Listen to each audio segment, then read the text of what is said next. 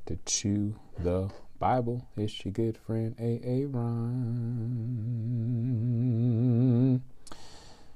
We are in Mark chapter 2.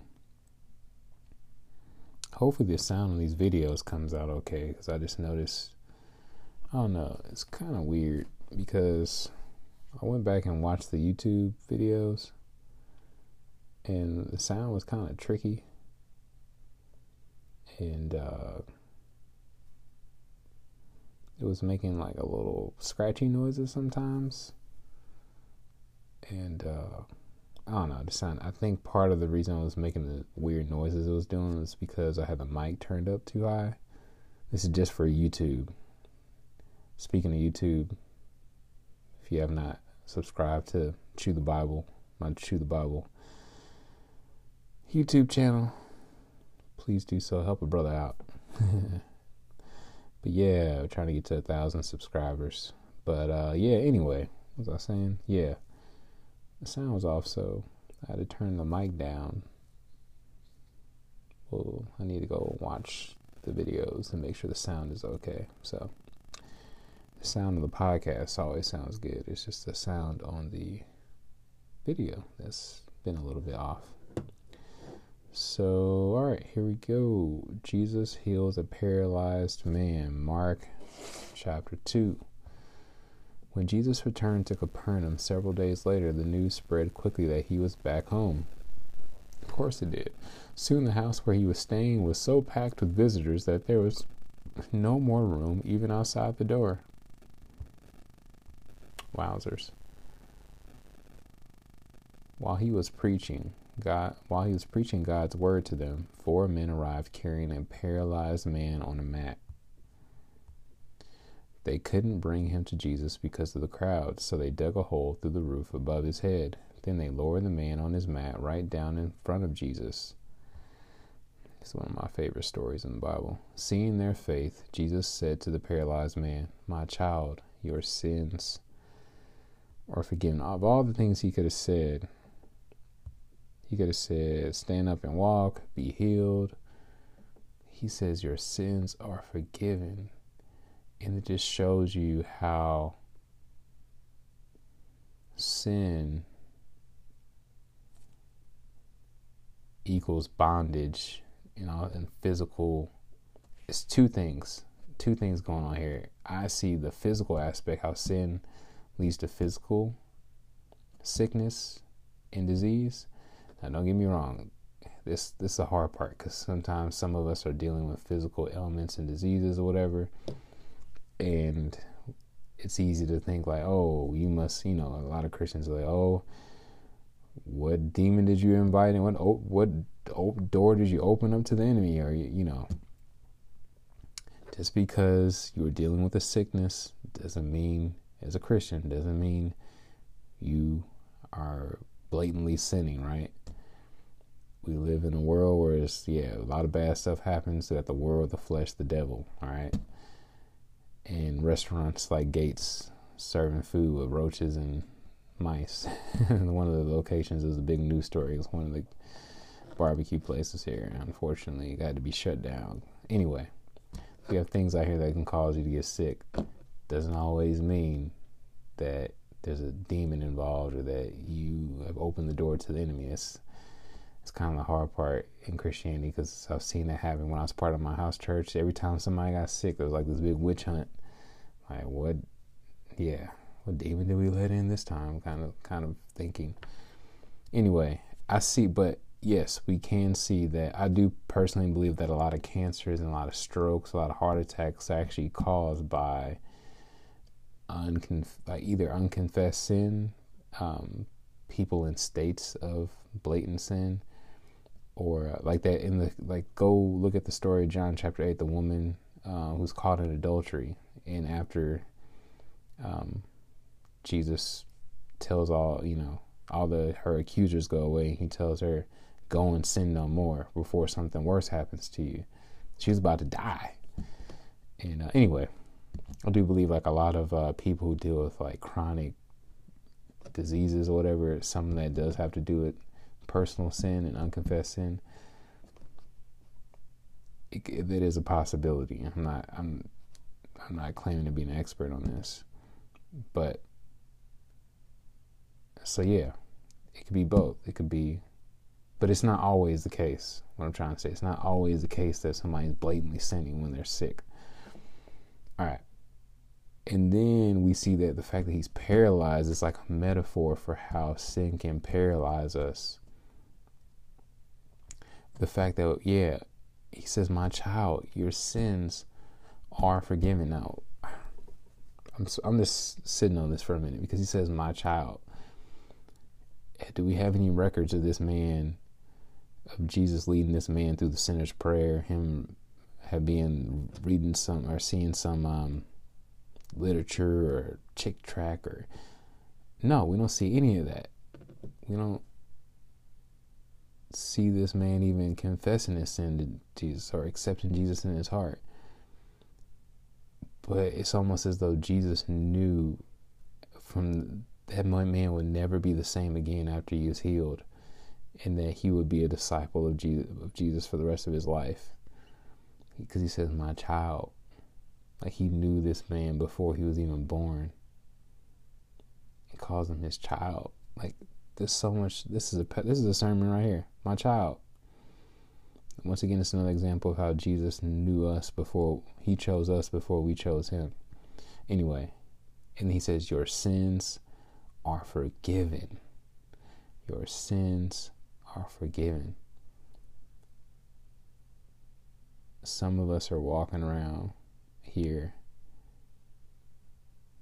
not fully believing. That's one of the hardest things for a lot of Christians. I've talked to a lot of Christians and non-Christians who can't believe this concept that their sins can be fully forgiven.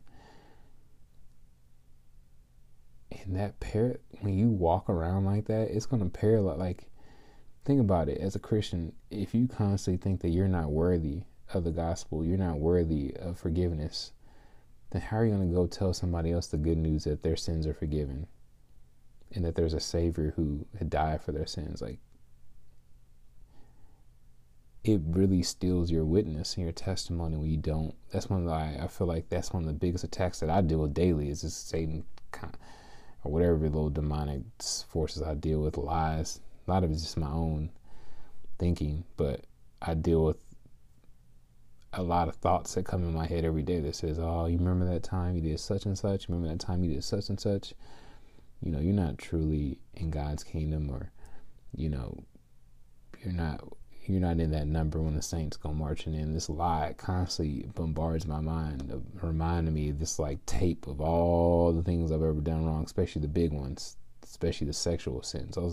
That's why it's so important to try to do your best to abstain from sexual impurity and immorality, because, you know, I've stolen things at times. I've cheated on tests in school, but those sins don't really haunt me as much as sexual sin, like the memories of the women that I've been with, just random people. It's not a whole lot. I don't want you thinking around it's like this big hoe, but like the women that I have slept with or whatever, or had done sexual acts with, like that's what haunts me. And I have to constantly remind myself that I've been forgiven, and remind myself of that scripture of how Jesus is faithful to cleanse us, to forgive us and cleanse us of all unrighteousness. Anyway, all right, verse 6. But some of the teachers of religious law who were sitting there thought to themselves, what is he saying? This is blasphemy. Only God can forgive sins.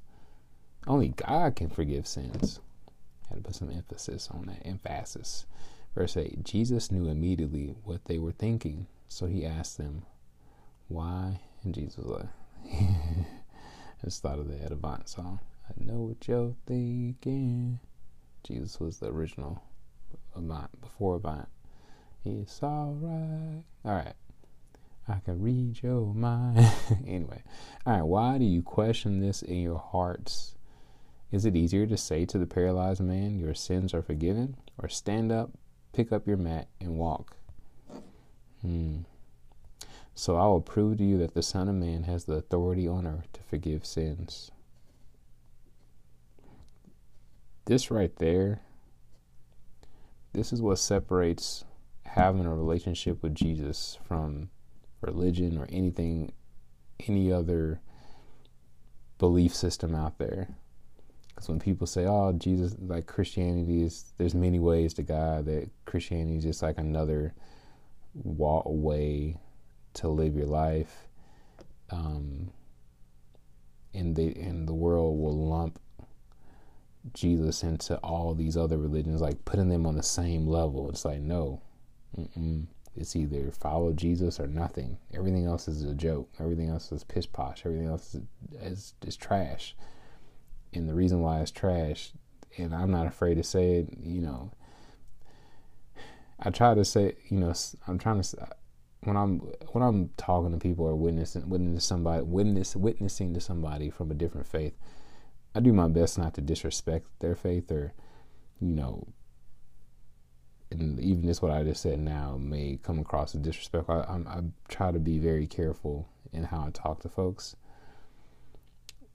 But for the purpose of this podcast and the fact that, like, I'm not actually sitting in the car with somebody right now or talking to them, I can straight up say any other way is a joke. And you know why? Because none of the other ways talk about a Savior who has the power to forgive your sins. To even say that you're a sinner, force you to take personal responsibility for your sins, and then also provide you a way out, a way of escape from the bondage and the death and the eternal destruction that comes from those sins, and to give you hope. Everything else is like, you gotta follow these rules, or it's this nebulous concept of this universe or whatever that I can't put any faith in. So anyway, ultimately what I'm saying is Jesus is the only way, the truth, and the life. No one goes to the Father except through him. He's the only one that has the power to forgive sins, not Buddha, not Muhammad, not Krishna, not the universe, not some of these other, not your Pope, priest. Who am I missing? Or some of these, what do you got? The JWs, Jehovah's Witnesses, believe that Jesus was just a God, not God. What is the other one? You got the Mormons. I don't even fully understand what the Mormons believe. That's Jesus, Jesus, Jesus, Jesus, only Jesus, nothing else, no one else, no add-ons, not Jesus and, it's Jesus, only Jesus. Verse 11, stand up, pick up your mat, and go home. And the man jumped up, grabbed his mat, and walked out through the stunned onlookers. They were all amazed and praised God, exclaiming, "We've never seen anything like this before." Man, when this kind of stuff happens at our church and churches around the United States, bruh, it's going to be standing room only. People going to be lined up outside the door. Jesus calls Levi, Matthew. Then Jesus went out to the lakeshore again and taught the crowds that were coming to him. As he walked along, he saw Levi, son of Alphaeus, sitting at his tax collector's booth. "Follow me and be my disciple," Jesus said to him. So Levi got up and followed him. Later, Levi invited Jesus and his disciples to his home as dinner guests, along with many tax collectors and other disreputable sinners. There were many people of this kind among Jesus' followers. But when the teachers of religious law, who were Pharisees, saw him eating with tax collectors and other sinners, they asked his disciples, "Why does he eat with such scum?" I call him scum. But the wild thing is, honestly, if a lot of churches would haven't had a real honest moment, a lot of us view a lot of the people outside of our churches as scum. And I'm not saying all churches are this way. I'm just saying, like, have you been around somebody who smelled really bad, like a homeless person, or that smell horrible? It's one of my least favorite things. Pray to God I don't get any more smelly people in my car. But it's one of my biggest pet peeves as an Uber driver is when somebody smells really bad. Even worse than like the alcohol, the people that reek of alcohol, but the people just like seem like they ain't bathed in like 5 days. And I'm pretty sure Jesus, this may sound kind of blasphemous, but I'm sure it's a possibility Jesus had a little smell to him. Like, think about it. They didn't have deodorant back then, as far as I know. They didn't have Right Guard and what is other stuff called, with Old Spice. I don't like Old Spice. That stuff makes my skin break out. Dove. They have none of that. So I'm pretty sure they smell. And perfume was expensive. You gotta have money to have perfume. If anybody smell, John the Baptist had a smell to him. That man was out there, wearing camel skins and eating locusts out in the wild. That man stank. Anyway, how many of us, what I'm trying to say is how many of us would, even if we don't say it out loud, we think like this. Why does he eat with such scum? Or why would Jesus call me to eat and hang out with such scum?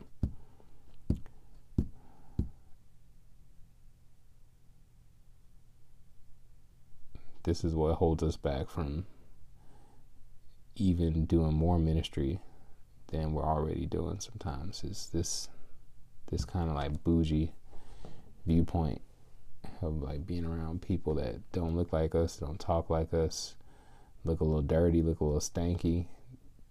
Yeah. Anyway, verse 17, when Jesus heard this, he told them, healthy people don't need it. I'm talking like I struggle with this big time.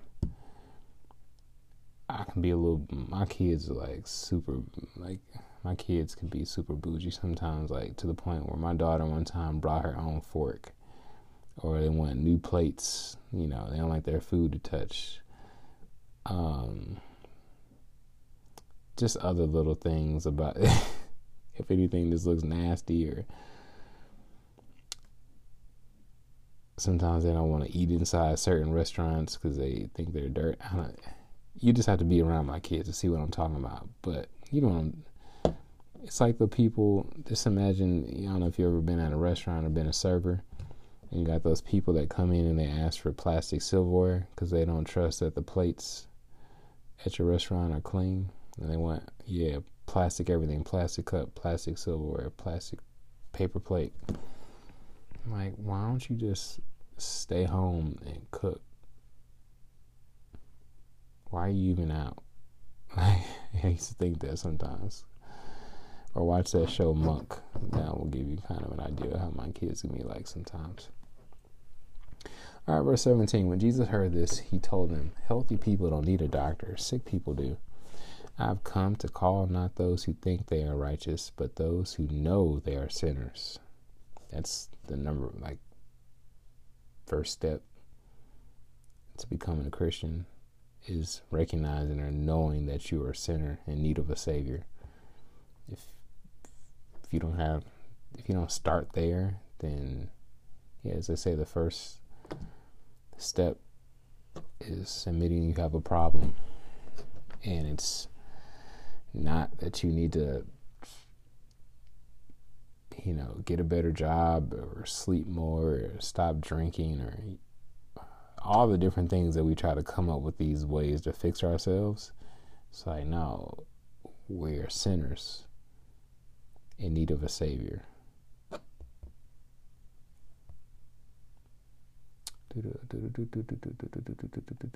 A discussion about fasting. Once when John's disciples and the Pharisees were fasting, some people came to Jesus and asked, why don't your disciples fast like John's disciples and the Pharisees do? Verse 19, Jesus replied, "Do wedding guests fast while celebrating with the groom? Of course not. They can't fast while the groom is with them. But someday the groom will be taken away from them, and then they will fast. Besides, who would patch old clothing with new cloth? For the new patch would shrink and rip away from the old cloth, leaving an even bigger tear than before. And no one puts new wine into old wineskins, for the wine will burst the wineskins, and the wine and the skins will both be lost. New wine calls for new wineskins." A discussion about the Sabbath, and that scripture has been preached on a lot.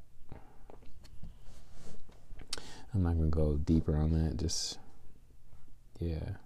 basically.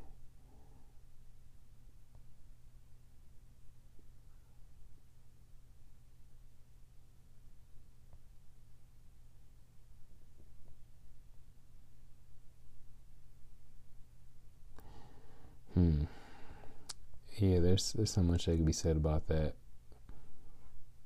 But the main thing I get from that is like we're the wineskins. We're like the wineskins, and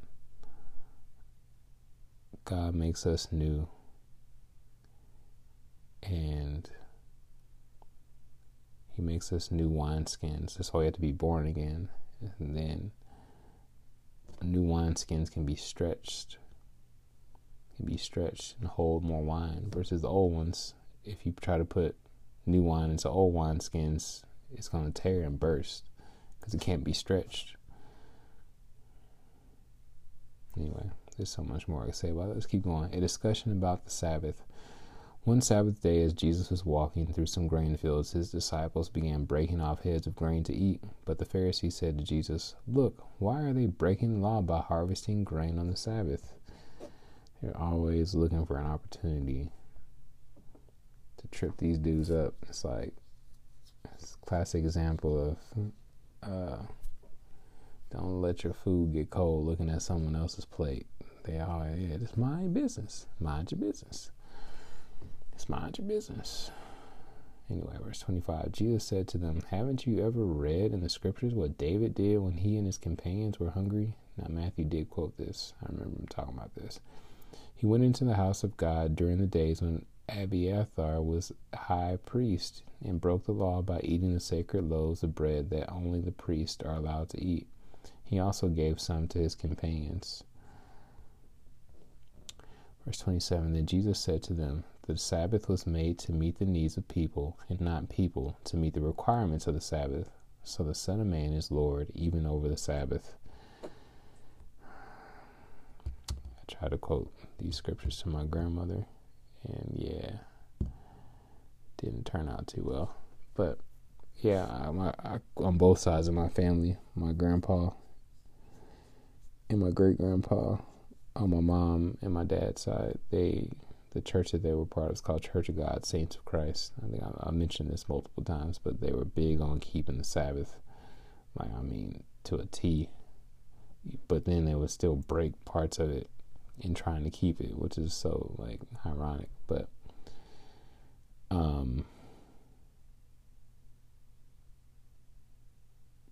yes, Jesus is the Lord of the Sabbath, and I love what it says, that basically the Sabbath was made for man, not man to meet the requirements of the Sabbath. Anyway, I'm not going to go that deep. If you keep the Sabbath religiously without breaking it, and you do it on Saturday or whatever, Sunday or whatever your day, most of the people that are strict about it, they do it on Saturday. I'm not about to get into arguments with you. I'm not about to try to convince you to stop. If that's what works for you, it's not going to. People who keep the Sabbath or who don't keep the Sabbath, I personally don't believe this. God is mad at either one. I think sometimes he laughs and chuckles at some of the things that we get caught up on when there's way bigger fish to fry, like souls out here that need to be saved. Anyway, there's not much more I could say about this little section, but just pray and ask the Holy Spirit to give you revelation on this particular topic. And yeah, I'm sure there's some great commentaries out there related to it. So, all right, y'all. Thinking about going to sleep, but I want to eat this salad that I have over there. So that I've been allowed to sit out and get room temp. So I may eat that and do maybe a few more recordings. We'll see. We'll see how I'm feeling. All right, holla. Romans 3:23 says, "For all have sinned or missed the mark or veered off the path and fallen short of the glory of God," or God's perfect standard. Romans 6:23 says, "For the wages of the cost of that sin is death, or eternal separation from God. But the free gift of God is eternal life through Jesus Christ, our Lord." Romans 5:8 says, "But God demonstrated his love toward us," or showed his love toward us, "in that while we were still yet sinners, Jesus Christ died for us." Romans 10 verse 9 through 10 says that if we will confess with our mouth that Jesus is Lord and believe in our heart that God has raised him from the dead, we will, not might be, not maybe, we will be saved. For with our hearts we believe we are now in right standing with God, and with our mouths we confess that we are now saved. Lastly, Romans 10 verse 13 says that whosoever, anybody, everybody, who calls upon the name of the Lord, they will be saved. So if you've never asked Jesus into your heart, or you've walked away from him and you would like to rededicate your life to him, you can just simply say, "Dear God, I know I'm a sinner. I know my sin deserves to be punished. I believe Jesus Christ is the Son of God who died for me and rose from the grave. I want to turn from my sin and trust Jesus Christ alone as my Savior. Thank you for the forgiveness and everlasting life I can now have through faith in Jesus. In Jesus' mighty precious name I pray. Amen."